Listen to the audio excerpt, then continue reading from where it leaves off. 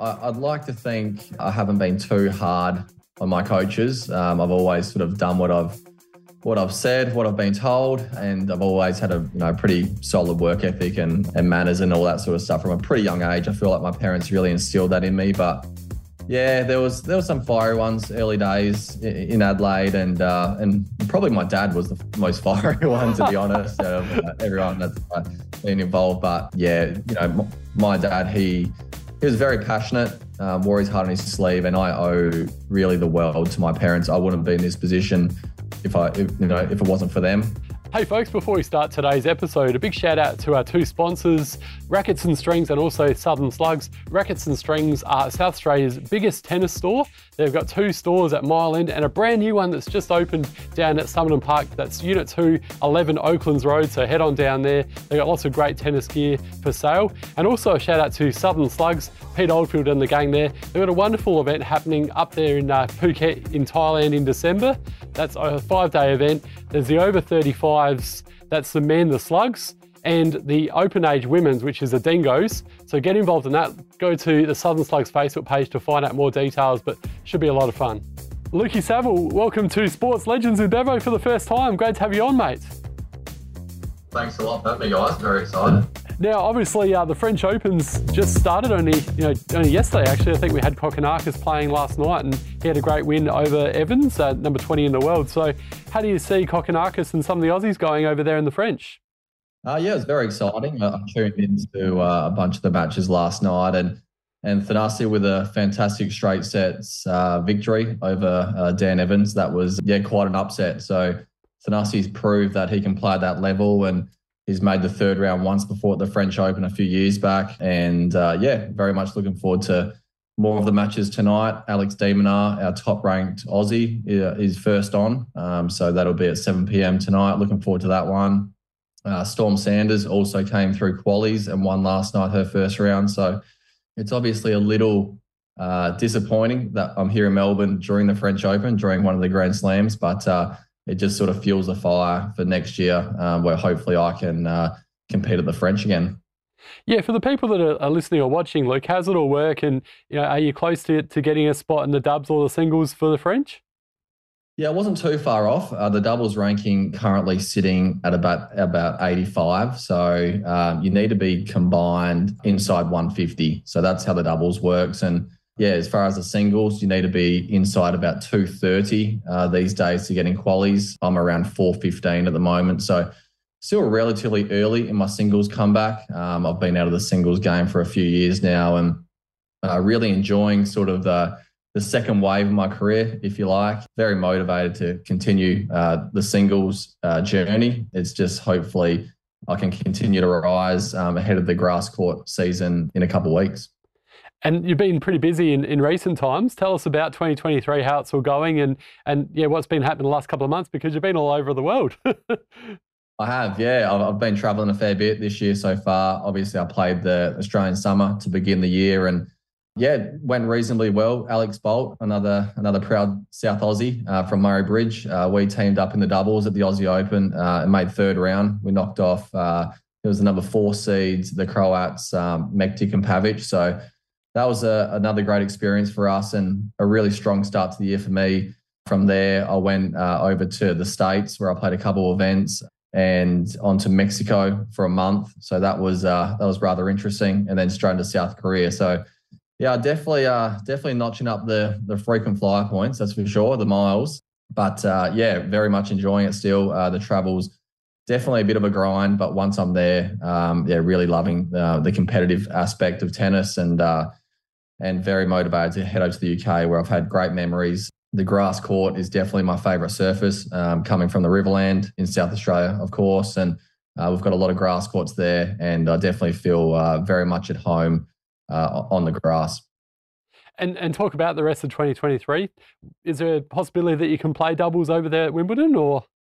Yeah, that's the plan at the moment. I'm teaming up with Alex Bublik. So he's around 50 in the world and I'm 85. So as I mentioned, if you're inside 150, that combined ranking, you'll be in. So yeah, it's looking like we'll get a game. Very excited for that. I'm playing a bunch of challenges on grass leading up to Wimbledon.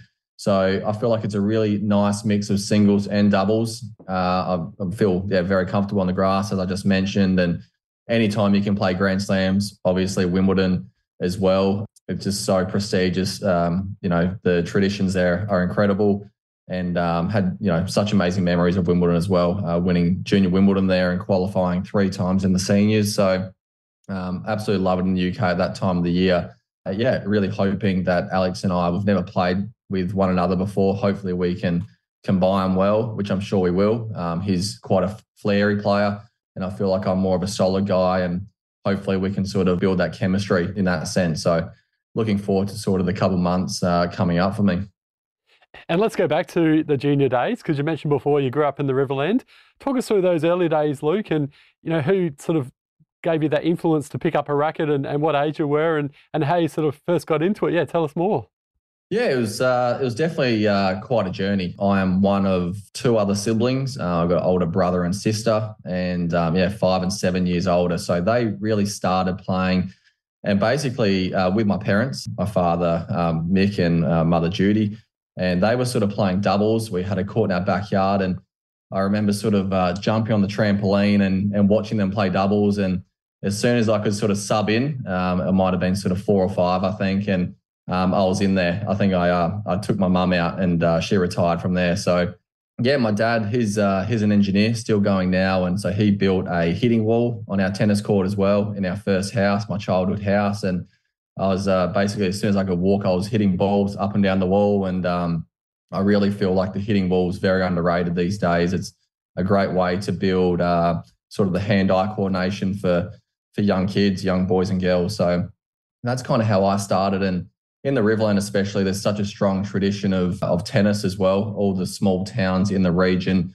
have their clubs, and we play juniors, Saturday morning juniors against one another, and Saturday afternoon seniors. And basically I was playing juniors and seniors most Saturdays, and down the Cobby Club, Cobdogla, very small town there on the Murray River. And yeah, that's really how my journey sort of started from the age of sort of 7, 8, 9.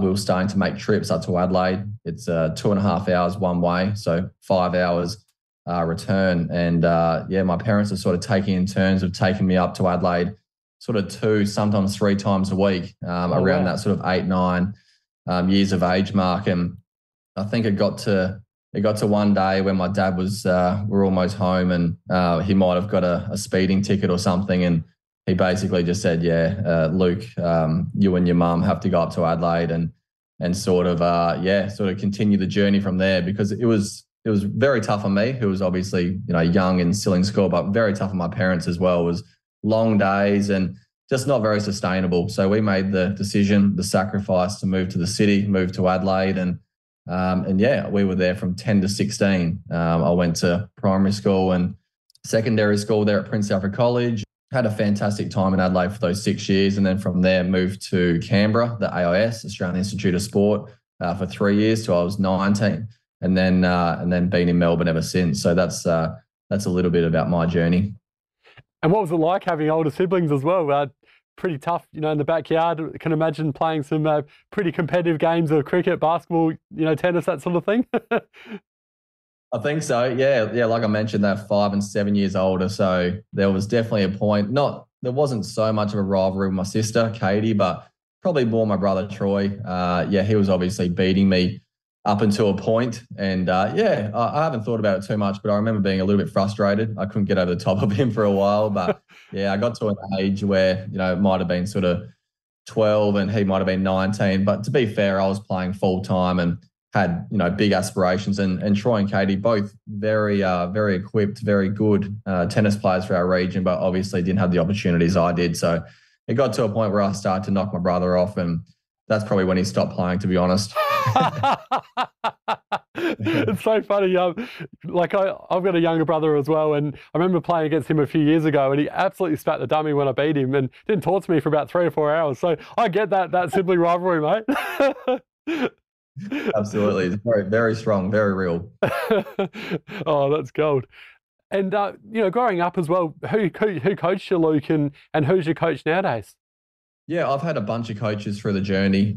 Back in the early days in the Riverland, Mike Horsman, a shout out to him. He did a lot of work with me in my very young age, very junior years. And then when I went to Adelaide, Mark McMahon, Kylie Moulds, Graham Neville, Broderick Dyke. So all through those 6 years. And then yeah. Like I said, I probably had double digits of coaches throughout the journey, and all played a very strong part and unique part in my career, in my journey, and my development as a player. So and a person as well. So it was had a lot of coaches through there, and then currently I'm working with a very experienced coach by the name of John Trickey here in Melbourne.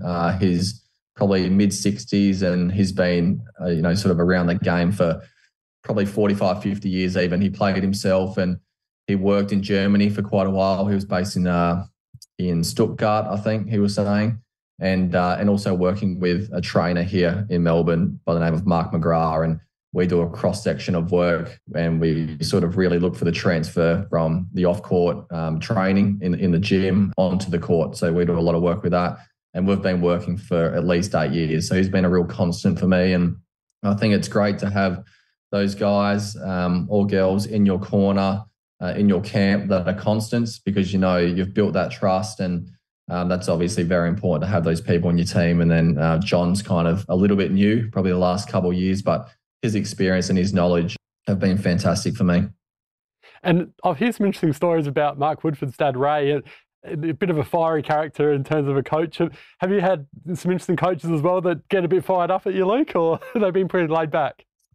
Yeah, I've had a few. I'd like to think I haven't been too hard on my coaches. I've always sort of done what I've said, what I've been told, and I've always had a pretty solid work ethic and manners and all that sort of stuff from a pretty young age. I feel like my parents really instilled that in me. But yeah, there was some fiery ones early days in Adelaide, and probably my dad was the most fiery one, to be honest, out of everyone that's been involved. But yeah, my dad, he was very passionate, wore his heart on his sleeve, and I owe really the world to my parents. I wouldn't be in this position if it wasn't for them. They really sacrificed a lot for me to be here. So without them, I owe them the world, really. Now, I want to ask you about the Australian Open. You made it through to the final with Max Purcell. That must have been a pretty amazing experience to play in an Aussie Grand Slam with a fellow Aussie in the final. Yeah, that was crazy, to be honest. That was an absolute whirlwind. Very, I was going to say unexpected, but it was very unexpected. But we showed very strong form leading up to that for about a year. We were playing very well on the Challenger Tour, and we were winning so many challenges. I think we set the record at the time for 7 or 8 Challenger titles in a year in 2019. So we just hadn't had that opportunity at the top level, at tour level, at Grand Slams, to really show what we're made of. And we got a wild card that year in 2020. And yeah, really just, we got through our first round. We took out maybe the 6th or 7th seeds, Roger and Stakau, second round. And really from there, the draw opened up a little bit. And, just match by match, the belief grew. And it's very funny. Tennis in general, but specifically doubles, there's so much momentum involved, and we felt like we gained the momentum in that tournament and really ran with it. And yeah, we had a pretty tough one in the final. Those guys play well, and Ram Salisbury to this day, 3.5 years later, are sort of the number one pairing in the world and a very strong team to deal with. But that was a real eye opener that we have the level, Max and I, and we've stopped playing now. We've gone our separate ways. Maxi's doing great things on the singles tour, and I'm trying to join him as well. But that was probably one of my bigger achievements, and to do it here in Melbourne where I live and home Grand Slam, that was pretty awesome. From memory as well, though, that might have been the only time, I think, when there was no crowd. So wasn't it in 2020? Was I correct? Because of the COVID situation? No, so that was a normal year. It was 2021 where it was pretty quiet. Sort of the COVID started to swell around. Probably about a month after the Aussie Open, so early March, right. And that's when both tours sort of shut down for about 6 months during that 2020 year. That's right. Yeah, you got in just before.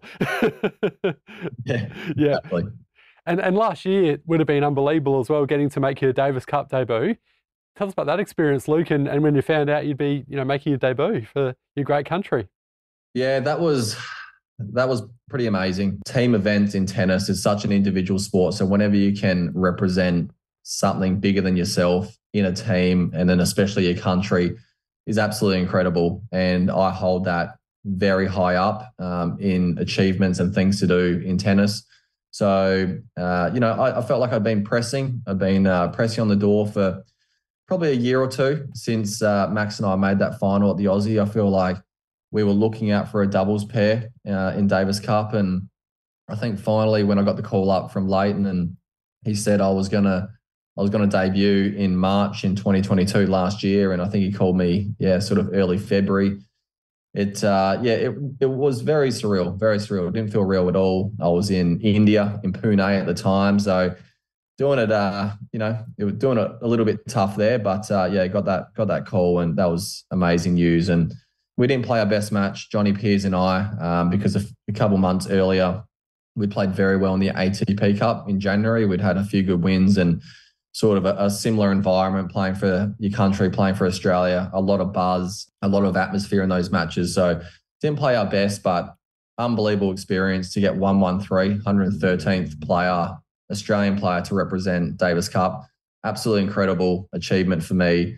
And I sort of wear my Davis Cup clothing around. Got my Olympic shorts on right now, so I bring it with me everywhere. And I hold those achievements very high for sure. Yeah, I was about to ask you about that. You're representing Australia at the Olympics as well. That must have been pretty amazing buzz. Yeah, it was. It was amazing in 2021, even though it was the 2020 Olympics, and a real strange Olympics. It's only been my first one, so I don't know how to compare to the others, Rio in 2016. But yeah, sort of no crowds, a very strict bubble there in Japan, and we weren't able to go to other sports. So a lot of restrictions still with the COVID at that time. So that was a little unfortunate, but still we went to the opening ceremony. We marched with them, and just to be part of the Australian Village as well. 450 athletes in that in our building for Australia. So yeah, really, really amazing memories of that week. When some of the swimmers or any of the athletes won a medal, I remember we would get worded up on when they were coming back, and we would build a sort of a guard of honor out the front, and we would welcome them back and sort of cheer, and just sort of that camaraderie that you have for your country and your team was, I've never been part of something like that. And then especially the swimmers, we went so well in that Olympics in the swimming category, and we had a big TV set up outside, and at night we were, getting around the finals, and that was just really cool, because you didn't know the guys or girls, but you really felt like you did, and we were really rallying around each other, and that's I guess that's the Olympic spirit. End of the day, it's pretty incredible. And was there anyone there from, whether it be Australia or other countries, that left you starstruck, Luke, and it's like, oh wow, got to get a selfie with this athlete or something like that? Yeah, a little bit. Paddy Mills floating around, that was very cool for me, and I think those boys took home bronze from memory. But the basketball guys, they were very funny. Yeah, there was sort of tables and chairs set up outside the village there, our sort of housing estate. And yeah, I remember sort of bantering with them most mornings. We're having coffee. We had our own barista from Australia out there, so making some nice coffees and just sort of just having breakfast outside with them. And yeah, I think it was Aaron Baines. He was getting drug tested one morning, and I saw him walk out. It might have been 7:30. I had an early practice session or something, and he was walking out with a drug tester in his boxers. So he didn't. He got woken up nice and early, but he didn't bother to put sort of any clothes on. So he was walking off to sort of the doping area. I kind of thought there was no other sort of basketballers there at that time, so I was thinking to myself, oh, that's pretty funny. But it was only me who sort of saw it. So I was just waiting there, and sure enough, some of the basketballers started to greet, and it's probably about an hour later, and I heard them sort of talking and laughing and stuff. And I think they got worded up that Baines was walking back sort of any minute, and sure enough, he started walking back. Same thing in his boxes, just a mask in his boxes, and he got greeted with a few sort of cheers and laughter, and so that was one of the funnier moments for sure. And I got told as well, back at the Atlanta Olympics, they had about 9 McDonald's. Was that the same kind of thing in Tokyo as well? Oh, I think that's changed a little bit. There was no Maccas there, but probably three sort of food halls, dining halls. One enormous one. I've never seen something so big in my life, and just sort of seeing all the other villages as well from all the other countries, all the flags set up, and it was very cool to be part of that for sure. And let's talk about your lovely wife, Daria, formerly Daria Gavrilova, now Saville. Where did you guys first meet, and tell us about that experience? We first met in the under-16s Junior Davis and Fed Cups in San Luis Potosi in Mexico. And it was sort of one of those things. I think we were both sort of 15 and 16, and we might have said hi, and that was about the extent of our exchange at that point. And sort of things sort of started to escalate a bit from there, and we met up at the following Australian Open a few months later, and started talking. But sort of early days in juniors and whatnot. It's obviously not too serious. I'm from Australia. She was still in Russia at that time, and we were playing some of the same events, but we weren't seeing each other really at all. And it probably got a lot more serious when we were about 19 and 20.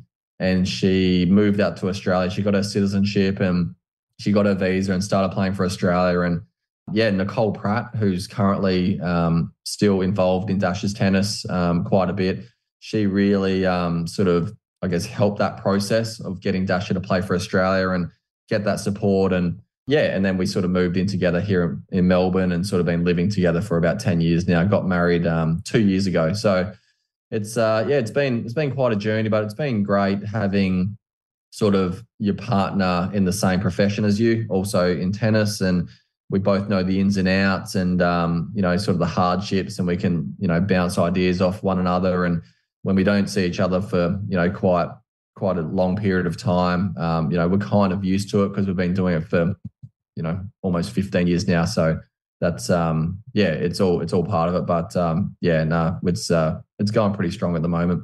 And who wins the games between you two? Do you have to give her a bit of a handicap, or you try and be nice to her? How does that work? We would hit up and down the middle, we'd warm up, and then that's probably about it. We would definitely not get to the points part, the competitive part, because it'd just get too fiery. But she would. Let's just say she'd beat me in a forehand cross court rally. But if we open things up from there, she might struggle a little bit. But her forehand is definitely world class. I would say maybe top 5 forehands in the world. Yeah, she's currently here training and rehabbing an ACL injury that she did last October, so her second ACL. So, she's not too far off, and she's planning on playing Wimbledon. Before we let you go, Luke, as well, always like hearing the stories about your fellow players that you play with, whether it be Aussies or some overseas guys, but who are the funny players on the circuit and why? Yeah, if we can stick with Aussies, our fellow South Australian Thanasi Kokonakis, he's quite a character. He's always great to sort of hang around with and banter with, and he just loves the center of attention. He loves the spotlight, the big fella, and if you just don't talk and just let him talk all day, he could be there for hours. But his coach as well, Todd Langman, he's a really good dude as well, and Gail Monfils, he's always a funny guy as well, and a real genuine nice guy. I hadn't seen him for quite a few years. Obviously, he was injured, and him and Alina just had a baby as well, and I saw him recently, and it just, we sort of caught up, and real sort of genuine guy. But in terms of a lot of the other Aussies, we're not too loud, we're not too exuberant, but whenever we get together on tour, there is great banter, and I think we've just built that for many years because we have to sort of stick together. We're a long way away from the States and Europe, and we've got to do long stints. And I think if you just sort of hang, by yourself in your hotel room and whatnot, it can be quite lonely, and the days and weeks can sort of drag along a bit. So the banter is very strong amongst a lot of the Aussies, and we all get along very well. So I think that's very pleasing to know that all the Aussies have got your back. It's sort of great when you get out on tour with them. Well, it's been an absolute pleasure having you on Sports Legends with Bevo today, Luke. Thanks so much for your time, mate, and all the very best for the rest of 2023 for yourself and also for Daria as well. Thanks a lot, guys. Really appreciate having me on. That was good fun. Thank you.